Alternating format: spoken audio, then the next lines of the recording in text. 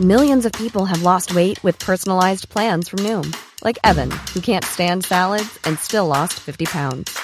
Salads generally for most people are the easy button, right?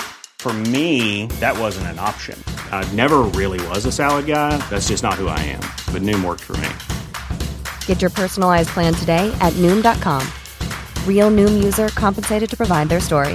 In 4 weeks, the typical Noom user can expect to lose 1 to 2 pounds per week. Individual results may vary. Burrow's furniture is built for the way you live. From ensuring easy assembly and disassembly to honoring highly requested new colors for their award-winning seating, they always have their customers in mind. Their modular seating is made out of durable materials to last and grow with you. And with Burrow, you always get fast, free shipping. Get up to 60% off during Burrow's Memorial Day sale at burrow.com/ACAST. That's burrow.com/ACAST. burrow.com/ACAST.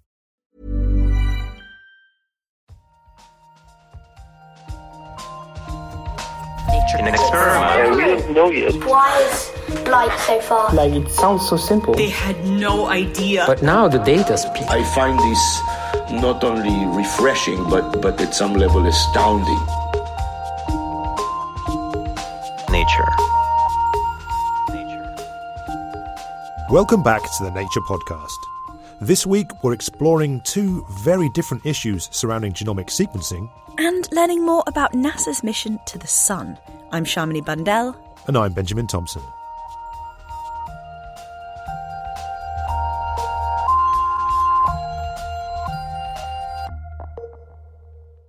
First up this week, reporter Jeff Marsh has been investigating a project that aims to help even up global genomics. In 2003, when the results of the Human Genome Project were reported in Nature, it heralded a new era for biology and opened up the possibility of precision medicine, therapeutics that could be tailored to an individual's needs based on their particular genetics. Since then, hundreds of thousands of genomes have been sequenced, and big data holds great promise for therapeutics. But up until now, this data has been most useful for a fraction of the world's population. Here's Nature's editor-in-chief, Magdalena Skipper. Traditionally, the focus was very much on individuals of European descent. And in fact, there were studies, one of them published in our pages about 3 years ago, which estimated that as recently as indeed 3 years ago, 80% of genetic studies and whole genome sequencing was still done in individuals of European descent. Considering that less than 10% of the global population is European, it's clear that these proportions represented in our genomic libraries are out of balance. But it's not just an issue of equality. Andrew Peterson is one of the researchers on the Genome Asia 100K project, which is part of an effort to redress this balance. I called him up to ask why only studying a small proportion of the human population is bad for science and medicine. There's two very obvious areas that we miss out on by not focusing on different populations when we carry out genetic studies. So our ability to predict for an individual their genetic risk for disease is based on a large number of studies that are done in the same population group. On the other side, all of humanity loses out when we don't carry out genetic studies in other population groups, because the biology of disease that we understand from one population can be particularly unique and illuminating, but it applies to all humanity. And that's because, whilst great variation exists between different groups of people, we're all clearly very different, the underlying code of our DNA is the same. By sequencing diverse groups of people, certain associations between genes and traits may be more obvious in particular populations, but those results will apply across the board. As the name implies, Genome Asia 100K has the lofty aim of sequencing 100,000 genomes from Asian people. This week they've published their pilot study. Now, at the moment, this has included less than 2,000 people, so it hasn't tipped the scales just yet. But those nearly 2,000 genomes represented 64 countries across Asia, and they're already reshaping our understanding of the sheer diversity present in Asia. Here's the scientific director of the project, Stefan Schuster. The big discovery that has been made is that before the start of the project, people thought of Asia more or less as an extension of the European genetic diversity. Very different from Africa, but not distinctly different from European. And what we now show is that there is an unprecedented amount of diversity that is truly unexpected. And the best way to describe it is that if you think of all the Europeans and their descendants in the different parts of the world make a little less than a billion people, they all go back to a single ancestral lineage. And if you take the same level of resolution, you would get 10 or more lineages for Asia. This huge amount of variation holds great promise for our understanding of disease. And the results of this pilot study suggest that the reason for all this variation is Asia's high number of so-called founder populations. Here's Andrew Peterson again to explain what we mean by these founder populations. Iceland is one of the easiest to describe because Iceland was founded by a few couples, and they then expanded to fill the whole island. That's very useful because something that was a rare variant in the general population now becomes common. That's essentially what the founder effect is. So we know about Iceland, and a company called deCODE has been very successful at studying the genetic basis of disease by using that founder effect. But what we discovered was, although that seems to be a somewhat unusual characteristic in European populations, there are thousands of founder populations in Asian populations. Is that just because of the sort of dotted island nature of the region? It is in Indonesia. In South Asia, there are no geographic barriers, and really the barriers are cultural barriers. So in other words, strong cultural barriers to marrying outside of the groups that cultural patterns dictate that you marry in, so marrying within your own group. So it's very interesting in terms of how cultures and societies and how humans interact, but it's very, very useful for understanding the biology of disease. Whilst these results sound promising for our basic science understanding of disease, I wondered whether it would be prohibitively expensive in developing countries, for example, for people to use this information for personalized medicine. I would say no. And see, this is the other thing that I'm feeling very, very positive about, because in the developed world, it is always about the patient or the wealth of the healthcare system that the person is associated with. But if we, for example, can make this distinction that this ethnic group has this high allele frequency for certain variants, you can give recommendations back to all the doctors who are practicing in that area and say, you need to be aware of this adverse effect, and you also watch out for other things. And so in the end, you don't need to have every single person sequenced. Understanding the unique variation within a particular group of people has clear benefits for the members of that population. This pilot study represents a positive step towards expanding our genomic data beyond the borders of Europe, but the effort is far from finished. Here's Nature's editor-in-chief, Magdalena Skipper.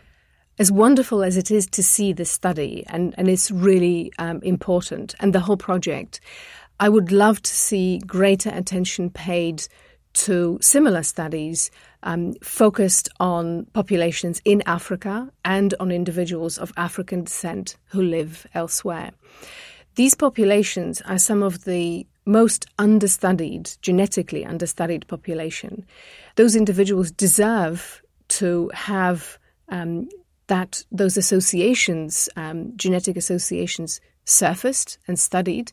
And also, of course, because we all came from Africa, there is the greatest genetic diversity and amount of genetic variation present in Africa, and we still have not tapped into that. Do you think these kinds of projects are going to start happening now? Oh, definitely. And a number of projects focusing on Africa are taking place already.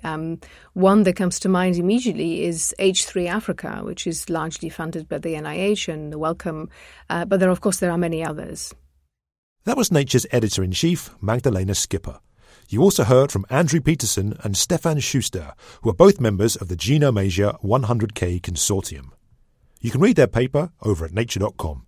If you missed last week's show, we announced our 2019 listener survey. Thanks so much to all of you who filled it in so far. We've had some fascinating feedback, but we want even more. To fill it out, just head over to go.nature.com/podsurvey19, and you can also watch our special behind-the-scenes video showing us all in action. Now, though, it's time for the research highlights, brought to you by Anna Nagel.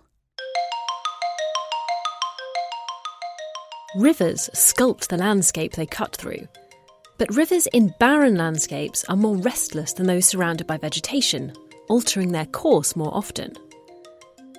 To get an idea how the bends in rivers, known as meanders, alter over time, a team of researchers studied images of rivers flowing through environments ranging from the Arctic to the Amazon. The team showed that meanders in waterways devoid of vegetation shift 10 times more quickly than rivers that have plants stabilising their banks. As little is known about the way that rivers behaved before plants arose on land, the team behind this work hope that their findings will provide more information about the evolution of arid terrain, such as that of the early Earth, or even Mars. Meander over to Nature Geoscience to find more.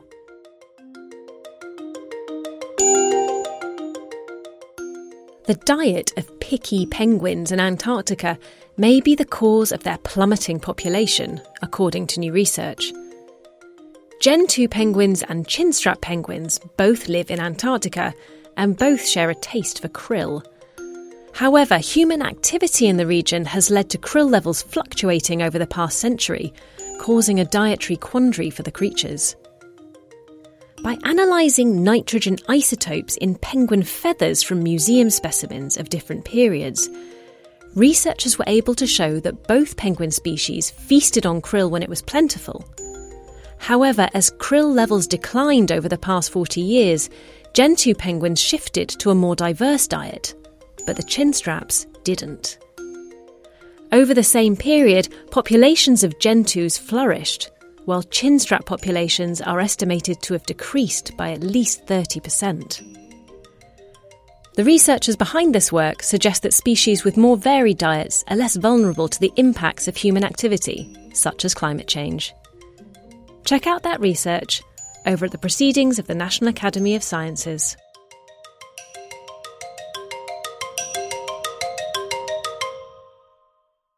Next up on the show, while genomic datasets like the one we heard about earlier can be really useful for geneticists and for doctors, the technology used to profile DNA can have a darker side. Reporter Nick Howe has the story. I'm going to start this next bit with a bit of an anecdote. My wife's Serbian, and so to stay with me in the UK, she needed a visa. To get it, in amongst all the vast number of things we had to send to the government, she also had to submit her fingerprints. I'm going to be honest, I was a bit uncomfortable about that. I mean, being born here, I'd never had to do anything like that. So why did she? She thought I was being naive. These biometric checks are fairly routine in a lot of places. But it seems to me that every day there's a news story about how more and more of our privacy is being eroded. With social media data being sold off, huge data leaks, and the emergence of facial recognition technology. I'm starting to become aware that I need to be careful about what kind of personal data I give away and what it could be used for. Does it matter if the government has my fingerprints? Should I let Facebook use an algorithm to automatically detect my face in uploaded images? Should I give away details of my personal life on a podcast? This week, I've got a new worry to add to that list. Something I hadn't considered could even be the subject of surveillance. And that's the vast set of information that is contained in every one of our cells, our DNA. My name is Yves Moreau. I've been working for about 15 years on genome analysis related to rare human diseases. And in that framework, I started working on genetic privacy solutions. Yves has written a comment article in this week's Nature arguing that growing DNA databases are aiding human rights abuses. The biggest example is in Xinjiang in Western China, where DNA databasing, DNA profiling, the kind of profiling that you use for law enforcement, is being rolled out on a massive scale. And Human Rights Watch and others have established that blood samples from the whole population aged 12 to 65 had been collected in 2016, 2017, making it possible to create this massive DNA database of the entire population. Human Rights Watch have raised specific concerns about the minority Muslim Uyghur population, as they report that it's not clear that people are truly consenting to having their DNA catalogued. Also, it's been widely reported that these people are closely monitored by the Chinese government, and many have been detained in what the authorities call vocational education and training centres. The concern is that the inclusion of DNA profiling to existing monitoring may further invade upon the privacy of Uyghur people. But potential abuses aren't limited to China. I would say that the second biggest concern I have today is on the US-Mexico border. Even people who apply for refugee status at a legal port of entry, all these people would be put in a database next to criminals, as if these people were criminals or at least potential criminals. This plan by the US government hasn't yet been rolled out. But once in place, DNA from immigrants would be put in an FBI database. The Department of Homeland Security claims that this move would help solve crimes, but human rights activists and lawyers have raised concerns about the privacy of immigrants. There are moves to build or create large DNA databases across the world too. Perhaps more so than any other surveillance technology, DNA gives insights into all sorts of aspects of a person: your susceptibility to disease, your ethnicity, your family relationships. In fact, you don't even have to have your own DNA on file to be identifiable. Your family's data can be used to track you down. This surveillance affects something extremely important, and this is our personal autonomy, or ability to behave as we choose. That ability is deeply perturbed when you're being under constant surveillance.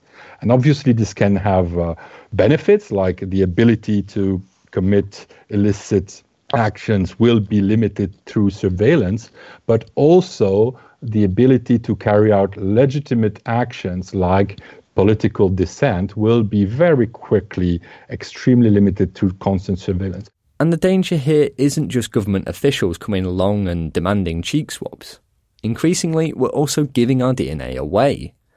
There are now dozens of companies offering you insights via your genetic code. Most have very strict privacy policies, but these can be overridden by the courts for use in criminal investigations. Eve worries this might be the thin end of the wedge.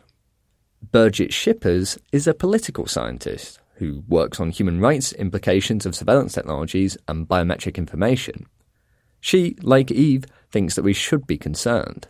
Surveillance technology can assist human rights abuses. I also share some of the key concerns that have been outlined over the creation of national databases. So these kind of databases, whether they're of DNA or other biometric data, contribute to the creep of surveillance technology. Birgit also worries that DNA profiling could be combined with other types of surveillance technology using artificial intelligence. We can, for example, combine biometrics collected through facial recognition technology with data collected via voice recognition technology.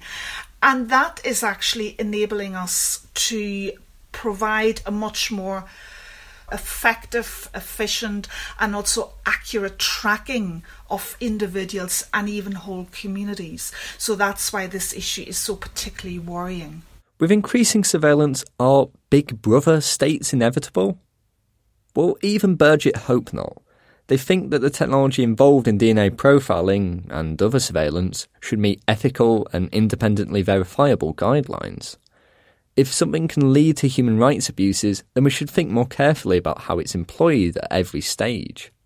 Eve and Birgit believe that the scientists who work on these technologies should consider how their research could be abused. A lot of questionable research is being published on surveillance technology, on DNA profiling, and we as academics, we have to take our responsibilities.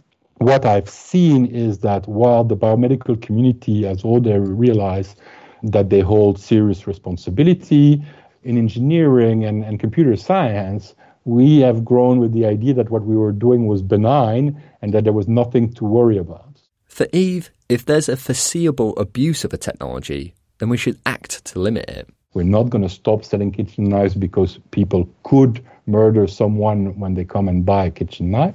But if somebody was to barge into your store and say that their wife is cheating on them and that they want to buy a knife to kill her, then if you were to sell this person a knife, you would be in trouble, and you should be. And so I think that's the same thing here. It is how foreseeable are the abuses, and once they are clearly foreseeable, then you actually get some form of responsibility. That applies to businesses, and that applies to academics as well. So you cannot say, I didn't know.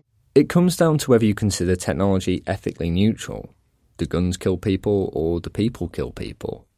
Eve believes that the companies selling DNA profiling technology should be held accountable for what is done with it.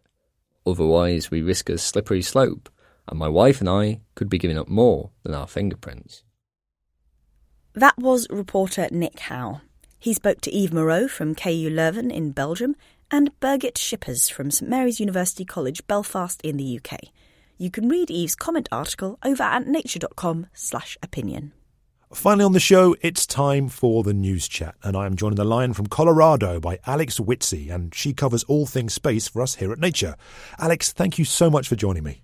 Thank you for having me. Today on the news chat, we've got a bit of a special about the sun, of course, the star at the very centre of our solar system, and a bunch of new research has come out about that. Alex, what's the headline here? The headline is we're getting our first look at the very heart of the sun, the sort of energy, the magnetism, the particles that are roiling it and making it the thing that it is. We're getting our first close-up look at something called a solar wind. It's a big stream of particles, just a wind of energetic particles that washes through the whole solar system. And here on Earth, we experience it all the time. The solar wind is what causes, for instance, the northern and southern lights if you're up at the poles. It can cause space weather when we have sort of radio blackouts or other sort of geomagnetic storms, as they call them. And the bottom line of what we're learning this week is we've gone to the sun and looked at it. And, we've known about solar wind and solar flares, I guess, for a long time. Why haven't we been able to find this out before now? One of the really hard things about the sun is, not surprisingly, it's really hot and it's radiating all this stuff. So if you want to go there, you have to build a really, really tough spacecraft. And so that's what NASA and a Maryland laboratory did. It took them many decades to figure out how to design a spacecraft that could withstand the heat.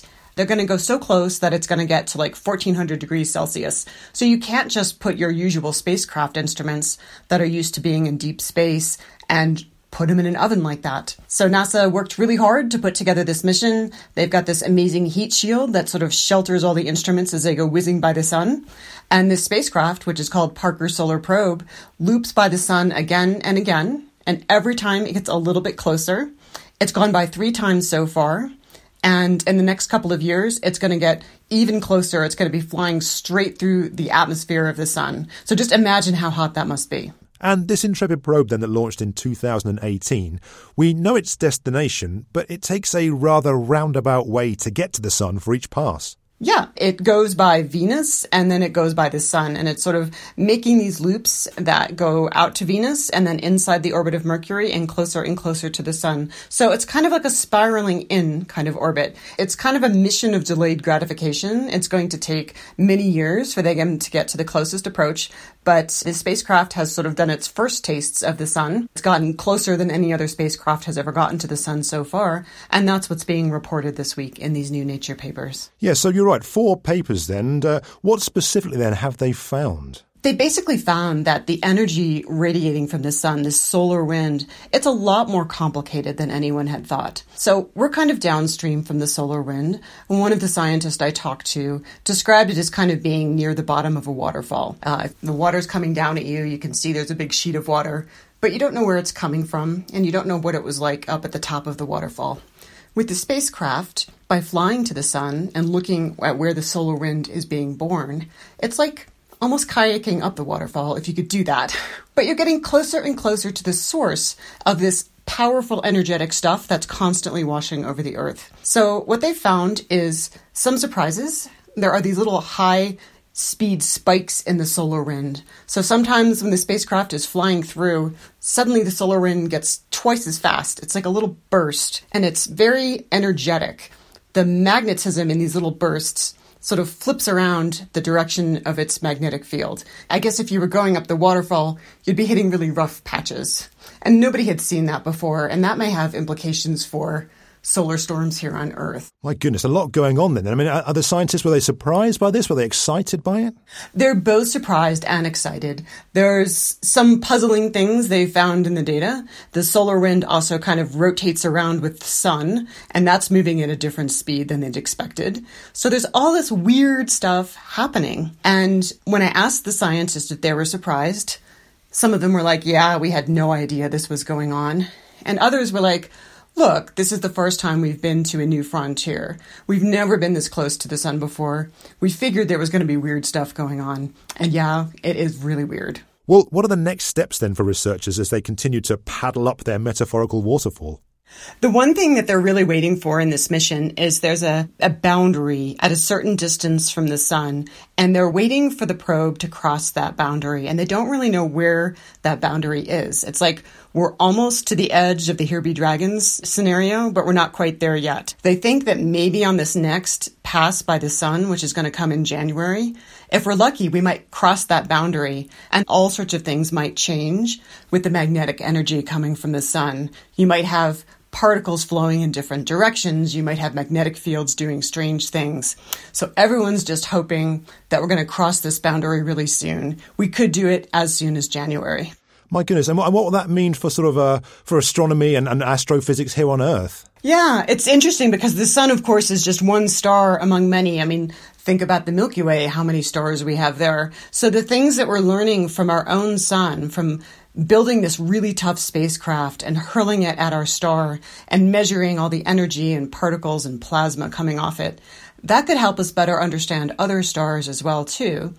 The sun is a very basic star. It's not anything really special. It's kind of your ordinary middle-aged regular star. So as we learn more about what causes our sun to do its thing, it can tell us more about other stars as well, too. Well, lastly then, Alex, on this one then, it seems like we're getting a lot of data, a lot of exciting results back from this probe. Is this kind of it? Has our interest in the sun kind of extinguished as a result? Oh, there's lots more to come. There are a couple other spacecraft now that are looking at the sun from farther away, but we've got some really cool stuff coming up in solar physics in the next couple of years. So as early as February, there's a European mission called Solar Orbiter. That's going to launch and be sort of farther away from the sun than Parker is. It'll be kind of orbiting out there and watching Parker as Parker dive bombs the sun again and again. And then also next year in Hawaii, the world's biggest solar telescope on the ground is going to get going. That's a U.S. project, and they'll be taking images of the solar corona every single day. So they'll get a really good sense about what that sun is doing all the time. And then, of course, the sun goes through an 11-year cycle of activity. It has more sunspots, more solar flares, more activity. We're kind of at the bottom of that right now. The sun's kind of in its doldrums. But in the next couple of years, scientists expect that activity to ramp up. So the sun will start to get much more active and exciting. So all these spacecraft, all these telescopes are going to have an awful lot to look at. So plenty more for us to talk about then in the near future. Alex, thank you so much for joining me today. Thanks for having me. And listeners, head over to nature.com/news to read even more of the latest science updates. That's all for this week. Once again, if you get a chance, it would be amazing if you can fill out our survey. You can find it over at go.nature.com/podsurvey19, or just look for a link on the podcast page over at nature.com/podcast. I'm Shamini Bundell. And I'm Benjamin Thompson. Thanks for listening.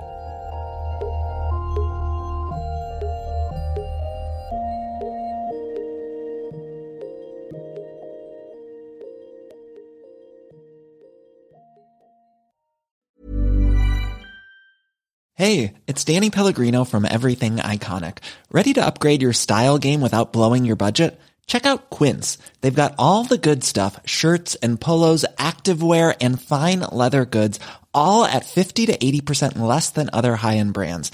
And the best part? They're all about safe, ethical, and responsible manufacturing. Get that luxury vibe without the luxury price tag. Hit up quince.com/upgrade for free shipping and 365-day returns on your next order. That's quince.com/upgrade. Flexibility is great. That's why there's yoga. Flexibility for your insurance coverage is great too. That's why there's United Healthcare Insurance Plans. Underwritten by Golden Rule Insurance Company, United Healthcare Insurance Plans offer flexible, budget-friendly coverage for medical, vision, dental, and more. One of these plans may be right for you if you're, say, between jobs, coming off your parents' plan, turning a side hustle into a full hustle, or even missed open enrollment. Want more flexibility? Find out more about United Healthcare Insurance Plans at uh1.com.